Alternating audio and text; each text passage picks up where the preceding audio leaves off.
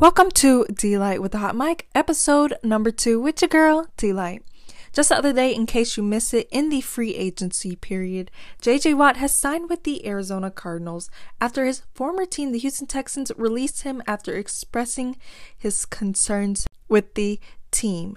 Now, they have suffered back-to-back unsatisfactory and underwhelming seasons, head coach firings, head coach hirings, blockbuster QB signings, and quarterback dilemmas. Now, this comes in the heat of free agency where things can get a little spicy. Now, teams are starting to realize who they can get and who they can persuade and get their hands on those key pieces with a money incentive, of course. So the Cardinals pulled some strings, made some phone calls, and made the best offer for JJ. It will be nice to see him somewhere where he is appreciated, that for sure. Moving forward, JJ has a lot of good company in Arizona and a nice bag of change on a 2-year deal worth $31 million with $23 million guaranteed. Now, it will be alongside Kyler Murray, former teammate DeAndre Hopkins, and the living legend, my favorite, Larry Fitzgerald. Now, on the flip side, in Houston, he leaves behind a shattered and struggling Texans team along with the fans, but it seems they are going through the motions and jumping ship to the Arizona Cardinals as well. This move is a perfect example of fans who follow players more than a team, but they still have that special place for the team in their heart, but the players are who they really indulge in. But we need to make sure the Texans really get their affairs in order.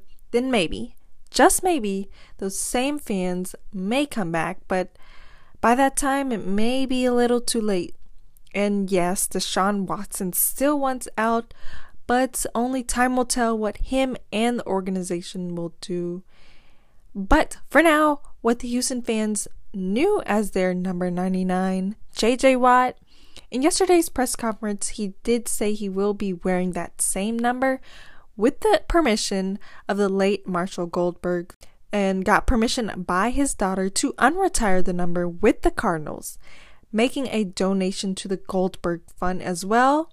He is just a well-respected guy all around, just a great role model across the league. And with another team in the league, there is the New Orleans Saints, and right now it's only rumors with a quarterback who plays for the team with that sea blue in the sea green colors. Yes, their team is the Seahawks. Yes, I am talking about Russell Wilson, and the New Orleans Saints has definitely been in the headlines with that one. But free agency isn't over. It's nowhere near being over. After all, these are just rumors and we don't have that much cap space. There are other teams in the mix too, so we'll see how this goes. We will see.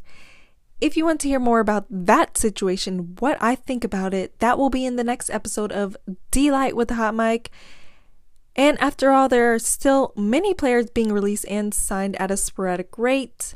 For instance, Kyle Rudolph with the Minnesota Vikings, and with the Saints, defensive tackle David Onyemata has re-signed, creating a $3.4 million in cap space with the Saints, and a 2-year deal with the safety JT Gray worth $4 million also with New Orleans. So they are being signed at a sporadic rate, so we have to stay alert. I know it will be covered next episode, and we will cover the Saints in free agency rumors, starting quarterbacks, potentially retiring quarterbacks. Potential is the key word.